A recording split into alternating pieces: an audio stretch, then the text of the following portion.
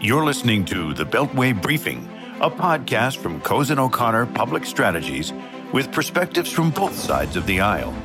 Now, for political insight and strategy, let's get started with your hosts.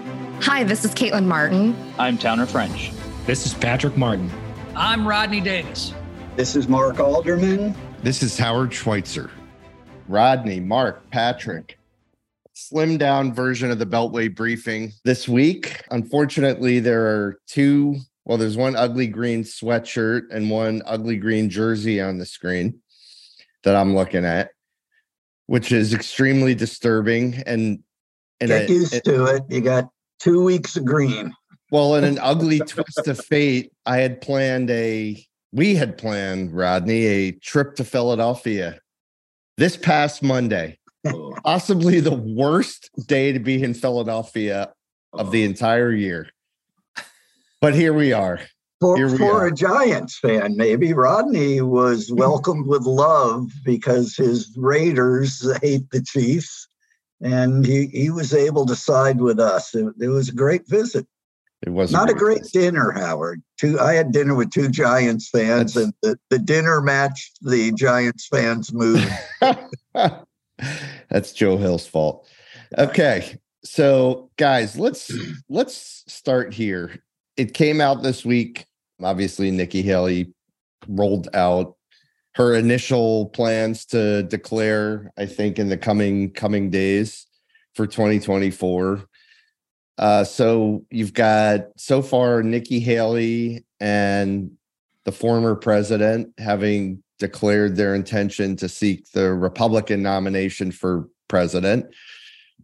I guess, where are the rest of the candidates, Rodney? What do you expect as far as the Republican field filling out for 2024? I'll be honest with you. I'm a little surprised that Nikki was first out of the gate. I mean, that comes with some consequences, possibly. One of two things. Either she's got an understanding from the Trump campaign and from him himself that he's not going to go on the attack early. Otherwise, she puts herself out there for him to hone his attacks, which in a big presidential primary field will be very helpful for him winning the nomination again. I'm not surprised that it's limited right now to Nikki Haley, Donald Trump, and some former mayor from where? Rhode Island? Cranston. Yeah. Something. I mean, look, I'm from rural Illinois, and I don't even know where this is. But the field's I know where Cranston, Rhode Island is, but I'm not familiar with the candidate, I got to admit. Yeah, don't worry, Mark. You Democrats would be fine. He's not going anywhere. But the big elephant in the room right now is my former freshman classmate in Congress, and that's Ron DeSantis. Ron is the one that's getting President Trump's ire right now. Ron, I think, has positioned himself well through fate of COVID response actions in Florida and building that national profile for going against the grain, and then been proven right in many cases. But some other names, I think you got to watch out for Kristi Noem. Senator Tim Scott is venturing into Iowa. These are folks that I think are going to test the waters, and really, I think everybody except maybe Ron sits back and thinks, well, if I'm going to get hit by Trump, let's do it early when no one's paying attention. Right. Is it possible that these other potential candidates are waiting for Trump to encounter the legal trouble that seems like it's coming down the pike at, sometime soon? I think the anticipation by Democrats that Trump's going to be in legal trouble happened the day after he got elected, and it's been pretty disappointing to them. And frankly, I don't know any Republican who doesn't believe that unless classified documents would have been or were found at Joe Biden's homes, we all believe that Donald Trump would have been indicted by Merrick Garland's DOJ. Yeah. Right now, it's kind of a wash. I don't think anybody gets indicted, and I think they blame the bureaucrats for screwing up the transition of documents, secure documents that we talked about in the last podcast. Yeah, I mean, that I agree. That take the classified documents off the table, but you've got the New York criminal, you've got a New York criminal investigation, you've got the Georgia criminal investigation. You've got this. I mean, it's unbelievable we're still talking about this, but the Stormy Daniels cover up bubbled back up this week. And I guess I'm like, legal jeopardy is legal jeopardy. And it feels to me like something may be coming for him, and maybe they're waiting to see if trouble kind of compounds for the former president. I don't know. Do Republicans care? Does the Republican primary electorate care if Trump gets indicted in Georgia, let's just say? I don't know. Those who support him unequivocally, no, they don't care. I mean, they don't. Right. They're going to rationalize it's another attack on their great hero. Right. But I think a lot of Republicans care, which is why you see with polling, Howard, that most Republicans don't want Trump to be the nominee again. And this is why I think the field will grow larger. I mean, Mike Pompeo is going to be out there too, Mike Pence. Once that happens, Trump's going to be able to try and recreate the magic of just eviscerating them one by one. But if it gets down to Donald Trump and Ron DeSantis, I think Ronnie D is the victor. If it gets down to like it did last time, to where it was Trump and Cruz, people were like, "Well, we hate Cruz, so let's ride the tiger. Let's go with the new guy." Isn't part of the problem, part of the challenge, the winner-take-all system, Rodney? That seems to me to be to Trump's advantage. If the field gets crowded and it's winner-take-all, he's got his base, and he could win this nomination with a third of your party by just taking state after state and all the delegates with 35%. Yeah, he was able to do that. I mean, but that winner take all kind of helped Joe Biden last time too, on the Democratic side. We've got an opportunity, I think, to really get some good candidates out front if they're going to get the coverage. Here's the major issue that the national news media is going to have to answer. They gave Trump so much free earned media when he became the candidate in 2016. It's unbelievable. They ran his campaign. Yeah. They thought there's no way this guy's going to win. Heck, I thought there's no way this guy's going to win. I supported Marco Rubio in 2016. But in the end, that earned media allowed him to build that base and speak to that forgotten blue-collar middle class that now adores Donald Trump and will go to the wall for him. Remember, those same blue-collar workers in Philadelphia, in the central Pennsylvania more so, and in central Illinois, that used to be hardcore labor yellow dog Democrats, are now the hardest core Republican Trump supporters. And if there are enough of them that are willing to vote in that primary, yeah, you're right, Mark. It could put him over the top again. And I think he's the only candidate we have that can lose to Biden. I tend to agree with that because it's hard for me to see putting up when you've got Biden's principal weakness, I think, is his age and where he is mentally or viewed mentally, his lack of an ability to communicate effectively. And it's just crazy to me to give away that advantage by putting up another old guy. Mark, no, what do you think? I think I would Mark, not that I'm calling some 70-something old, but I was going to say I would use more charitable language. Let's do the malice towards none and charity towards all Lincoln thing here about age. But yes, if Joe Biden were 20 years younger, his candidacy would look much different. And I agree with you that if it is in November of 2024, an 80-year-old against a 50-something-year-old, that alone is a challenge for the president. The president, by the way, and vice president will be in Philadelphia today. The DNC policy retreat is here, and they are coming in not to announce the re-elect, but to defend the record and to launch the launch of the reelect.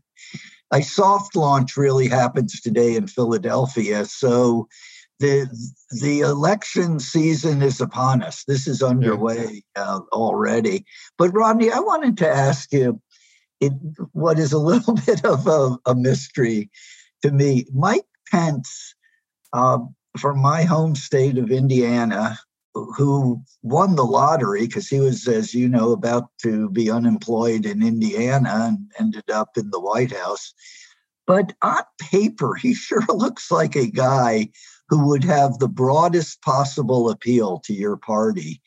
And yet no one takes his candidacy seriously that I can tell. Is he just a non-factor in the Republican Party? He's kind of cool now because he has classified documents in his house. So that's part of the brand. I'm waiting for the next story to leak that former President Obama is negotiating for the FBI searches of his 8 homes. Right. You can be sure that Howard's fellow country club members very unhappy with these developments. Very. Yeah.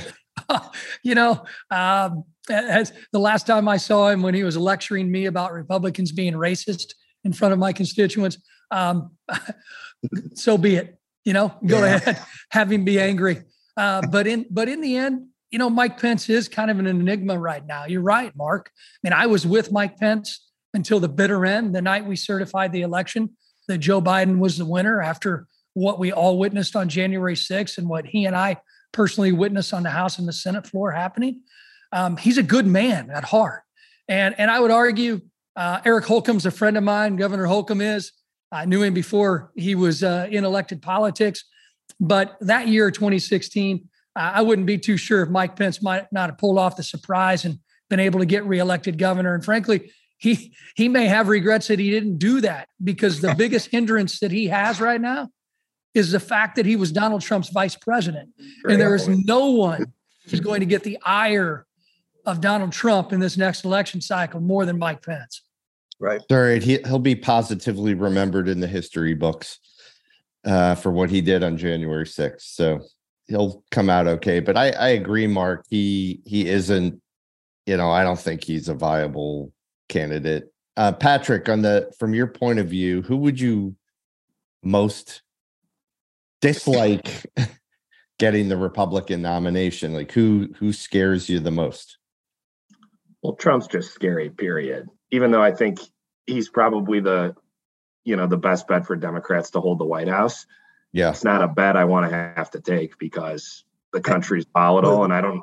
We lost that bet once. We lost that bet in 2016. Yeah. So, listen, I kind of am of the view that if the Republicans stick with Trump, I think they're in real trouble. And I think it's probably Biden's best bet to get reelected. I think someone else with a different vision, a little younger, that wants to take the country in a different direction can create sort of a generational contrast. I think they have a pretty good shot given Biden's age and a whole host of other factors. I think, we were talking a little bit about the field, maybe some of the slowness to announce, although these folks are all very ambitious, might be the factor that we're talking about with Trump and how many people are going to be in the field. I think there's a sense of let's just let this settle a little bit because I don't think they want a situation. I don't think anyone wants to be responsible for just handing Trump the nomination by way of making the field too crowded so he can win all these winner-take-all states.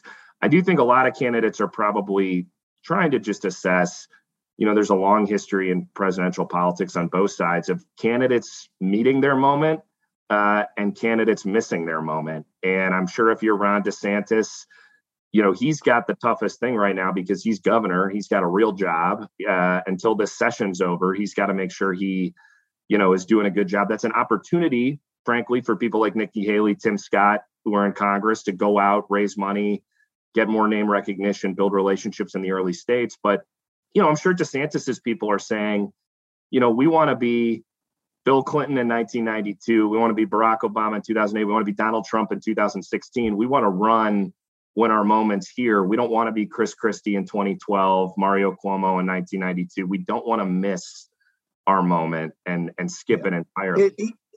Patrick, make a great point about the history of these cycles, because you just think back, Barack Obama in 2008 was nowhere until he was the nominee. Hillary Clinton had already been nominated, and then he took it away from her. Yep. Remember in 2012 on your side, Rodney, there was a month when Michelle Bachmann was the next president. So these candidates come and go, and it doesn't settle out always until the end. I would just say, Howard, it's geographically interesting to answer the question you asked of Patrick. I think the Biden folks are afraid of South Carolina. South Carolina made Joe Biden president. We all know he was in fourth place until the South Carolina primary, and then a week later he was the nominee. But you have Governor Haley and Senator Scott, and those are two scary candidates for 80-year-old white Joe Biden. Yeah. Couldn't agree more. I mean, they have tremendous resumes. They seem to be good people. They would present a real contrast for the electorate. And I think they would give President Biden real problems in getting reelected. I just don't know if this Republican primary electorate's going to nominate either of them. The way I know that, and Rodney, I'd love your take. As a Democrat, if I'm starting to like one of these guys, I don't think that's all that good for them in trying to get the Republican primary electorate to vote for them. So this is I don't mean to pick at a scab here with my new best friend, Rodney, but this is the Rodney Davis story. You run a reasonable guy and he's in trouble in a Republican primary. Yeah. I'd love to hear your thoughts on that though. Cause like Tim Scott, he's someone, I mean, I hear him. He is a really talented, inspiring guy. And I mean, and I say that as a Democrat. So, but I wonder, what does that mean on the other side? I mean, I know there's Republicans that obviously think the same thing, but are the kind of just the red meat crowd ever going to support someone like that? Well, they will if that individual becomes an early winner. Yeah, it's the same thing that happened with Donald Trump and Ted Cruz in 2016. It's the same thing when everybody was on the Rick Perry train in 2012 until all of a sudden they weren't. Why? Because Mitt Romney started winning, and everybody wants to go with a winner.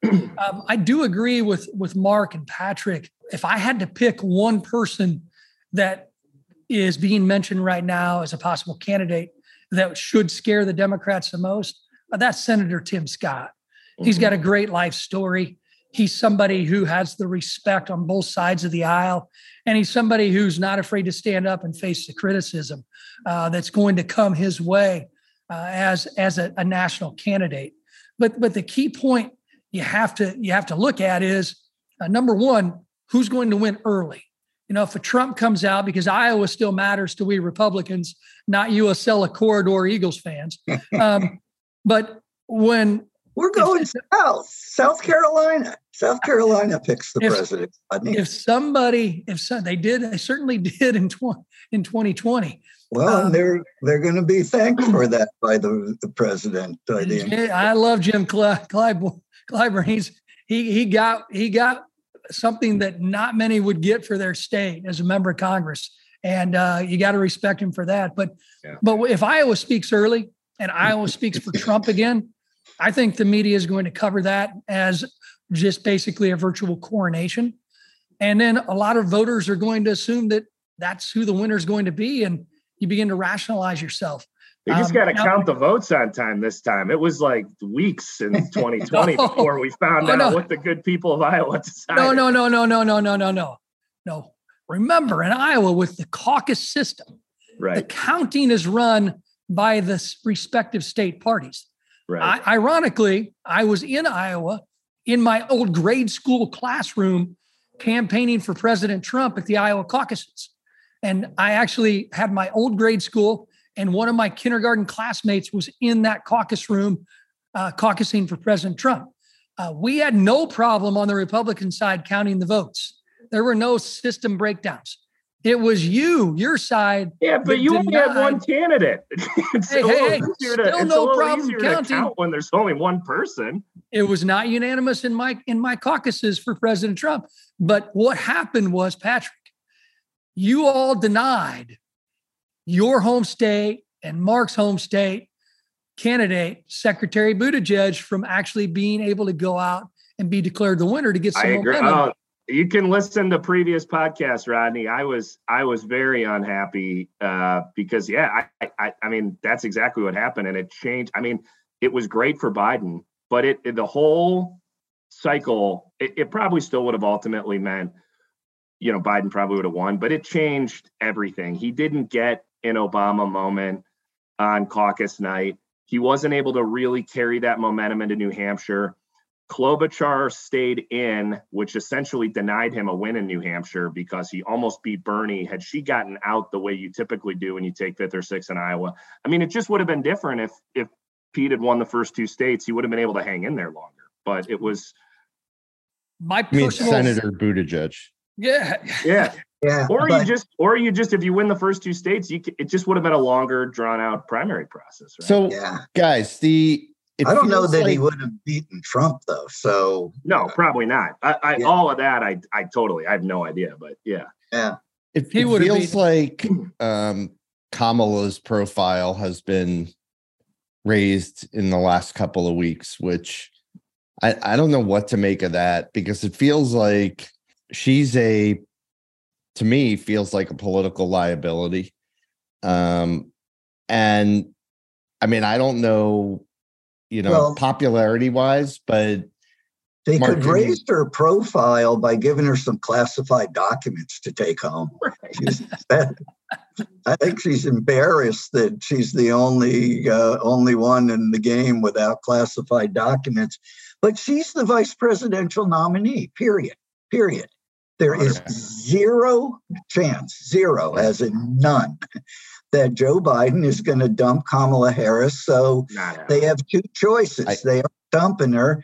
They can continue to distance her and run away from their own running mate, or they can try to rehab her. And I think what you're seeing is the beginning of a rehab. She's here shoulder to shoulder with the president in Philadelphia for the DNC, which I think was a very studied and deliberate sign and signal that this is our vice president and our vice presidential candidate. So let everybody get with her. I'm pretty sure he'd love to dump her, but he can't. And I mean, to your point, political liability, she'd definitely be a political liability if she was ever at the top of the ticket. That would be, I think, a major problem for the Democratic that's the point. They're going to have. And that of course could never happen with an 80-year-old president. No, exactly. Right. But I mean, part of it is they'd never dump her because what's the point? I mean, the vice presidency's a weird job because it gets a lot of attention by nature of it being number 2. And it got a lot of attention, obviously, with the certification of the election in 2016. But at the end of the day, there's a pretty low bar for doing that job because there's not a whole lot of constitutional requirements. So basically, as long as you are not negatively impacting the perception, and I just think official Washington obviously has dismissed her completely, right? I mean, they just think she's a total non-factor in this administration. But is she really hurting him politically with the electorate? I don't think so. I don't think so. The only qualification for doing the job is the ability to assume the top job. Totally. That's exactly right. When you've got an 80-year-old, I don't think this is a normal scenario. When you have the oldest president in U.S. history at the top of the ticket, and that's your biggest vulnerability, because I think Biden was on our partner Mike Schmidt's podcast this week, and he asked me if Biden has overperformed expectations. And I think he has. And I think he's got a record to run on, a record that a normal incumbent president would love to have. Whoever's on the other side, but being 80 years old, having her an unpopular vice president who doesn't excite people as the heir apparent, it hurts him, I think. I don't know. Here's why I don't think it. Well, I get what you're saying, but here's I think the reality. If you're not going to vote in a general election for Joe Biden because you don't like Kamala Harris, you weren't voting for him anyway. What he doesn't want to do is piss off a lot of the voters who got him to where he is by insulting the first African American. No, he can't. There's just nothing he can't. And also, Rodney will appreciate this, representing the district that he did. The most disastrous swap out of a vice president for another in American history was Andrew Johnson, whom Rodney's guy, Abe Lincoln, put in. He fired somebody, not Hannibal Lecter, Hannibal somebody from Maine, and put in Andrew Johnson. Then, of course, he's assassinated, and it's the most disastrous succession in American presidential history. It's tricky swapping out a vice president. Yeah. I mean, he's not going to do it. I just think it's a major liability. And here's what Democratic people, and you heard it bubble up, Howard, to your point, the last week or two, there's just been a lot of Harris talk. Here's what I hear people in the Democratic Party talking about often, whether it's soon, God forbid, nothing happens to the president, or it's in 4 years. Every single Democratic vice president has gotten the nomination in our party since 1960. That's just the way it's gone. Good, bad, and all the rest. If you're vice president in our party, you get the nomination at some point. It might not be right away, as Joe Biden experienced, but when you run, you got a pretty dang good shot at it. And I don't know anyone that thinks she's going to win a general election. And well, I'm running through them in my head, Patrick. So they all get the nomination and lose. Most of them don't get elected president, by the way, but they all get the nomination of our party. Yeah. I mean, Johnson obviously was an exception, but Hubert Humphrey got it and lost. Walter Mondale got it and lost. Gore got it and lost. Al Gore got it and lost. Got it and won and then lost. Yeah, got it and won and then lost. Exactly. Joe Biden got it and won it. Got it and won and lost. Oh, you guys kill me. So, guys, this week we kind of kicked off the debt ceiling negotiation. The speaker went to the White House to meet with the president, which I think, Patrick, by all accounts, seemed to go well. I think so. I mean, it feels like governing is back in vogue, Rodney. That's what it feels like. I agree, and good. And I think this is where I've mentioned before in this podcast, Kevin McCarthy is in a stronger position than he would have been because of the fight that he had.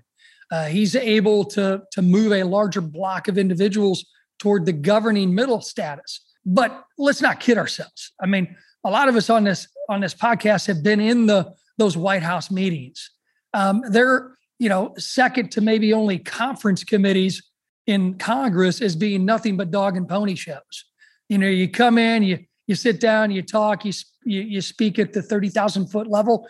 You're not getting into the nitty gritty of what is it going to take to actually address the root problem at hand, which in this case is the debt ceiling.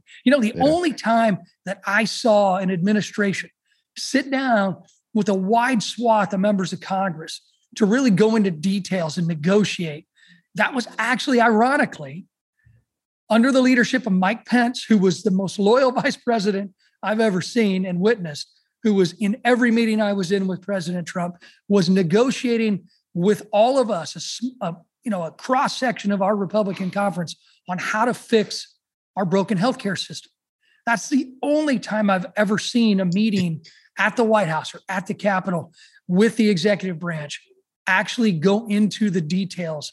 And I wouldn't expect much out of what happened this week, but I like the response afterwards. And that's really what people have to pay attention to.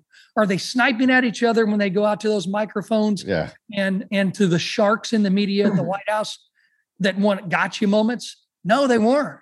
And one other thing to mention too, first off, Kamala Harris would be in a better position to be a nominee for president if she would actually do something like maybe when she's given responsibilities, like being the border czar, to go there, address issues, but she hasn't. And I think a lot of Democrats were really thinking that she was going to play more of a leadership role than she has. And it should be disappointing to many Democrats that she hasn't. But in the end, Kevin McCarthy is playing his cards right. And one thing to watch out for if we don't ever get to it, Kevin McCarthy has been more accessible to the media than any speaker that I've ever witnessed in my time working as a staffer and as a member of Congress. He stood out and answered questions for about 2 hours in the last 2 days. Rodney, what's it going to take? Is Social Security off the table? Is Medicare off the table? Where are these cuts going to come from? At a high level, I understand we aren't there yet. But if you take Social Security off the table, which it seems the Republicans have done, if you take Medicare and Medicaid off the table, again, it feels like that's happening. What's left to cut? Well, that's a debate that needs to happen in Washington. I mean, I'm not going to use this podcast to be cited in a political ad that Republicans want to cut Social Security and Medicare because that's what would happen. But in the end, I will give you an honest assessment.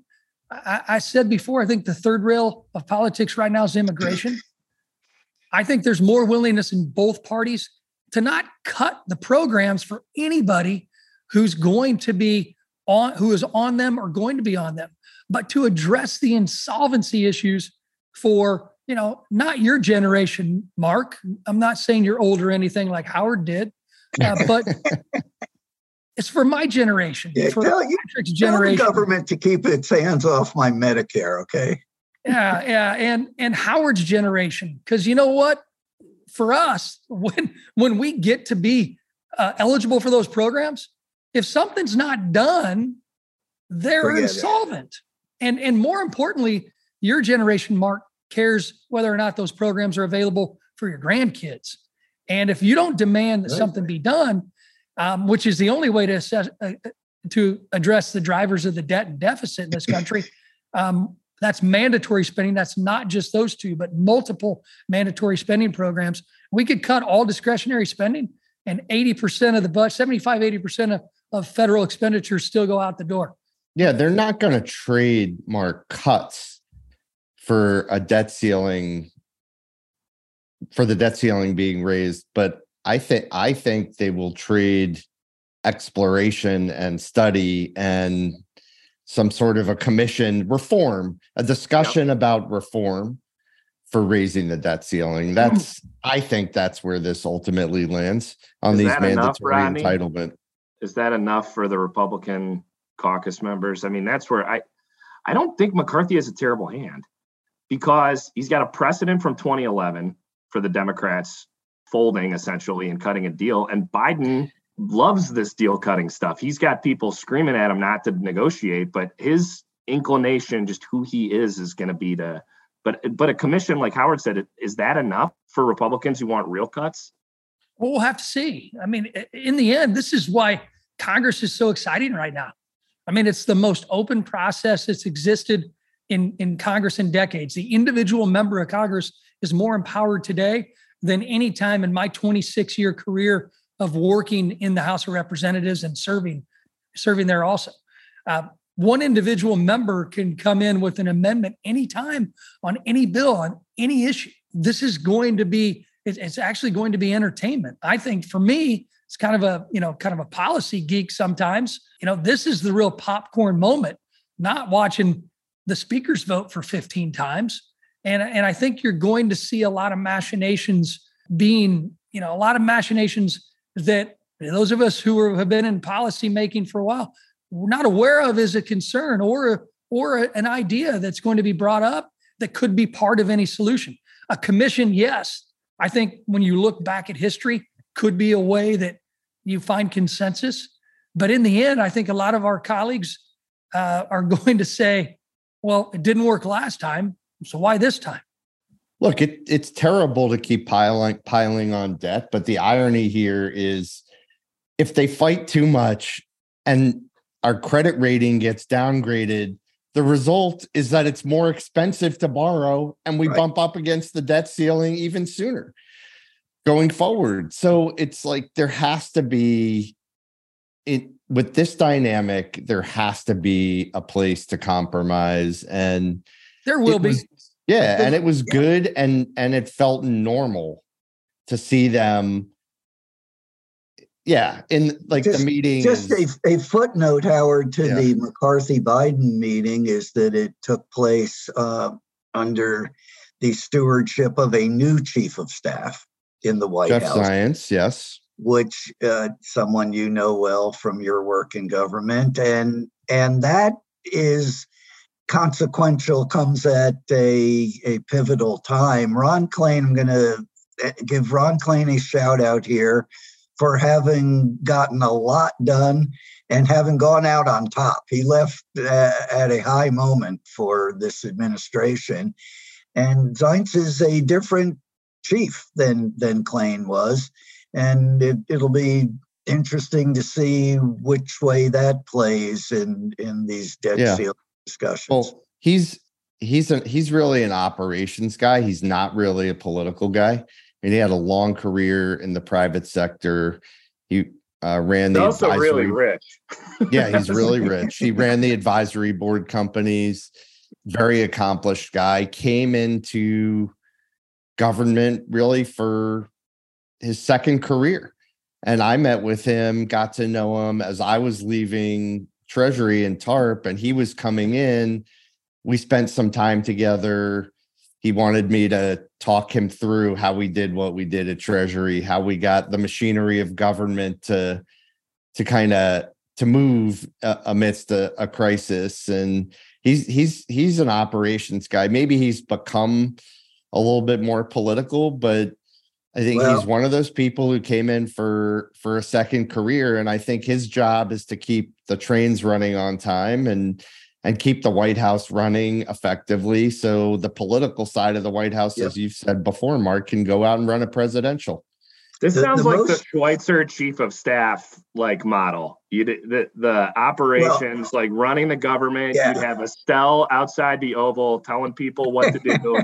Well, Estelle thinks I work in the Oval, so we do have that Oval Office conference room. So I mean, it kind of The most impressive thing I read this morning about the new chief of staff, about your friend Jeff Zients, is that he believes that too much time is spent talking about stuff, and he schedules 2-minute phone calls. 2-minute phone calls. My day would be a lot shorter if every call were 2 minutes. So he's not coming on the podcast, is what you're saying. I think that's what I'm saying. Yeah. I'd like to see Jeff and Towner face off. That's all I'm going to say. Lord, I don't think there's enough geekdom in America or the firm to put up with that. Or oxygen. How would Towner operate with a boss who said 2-minute phone calls? That is impossible. But you know what? The 2 minutes would be spent talking about Duke. They're both from that same damn alma mater. So they'd never get out of business. Too bad Towner took the week off.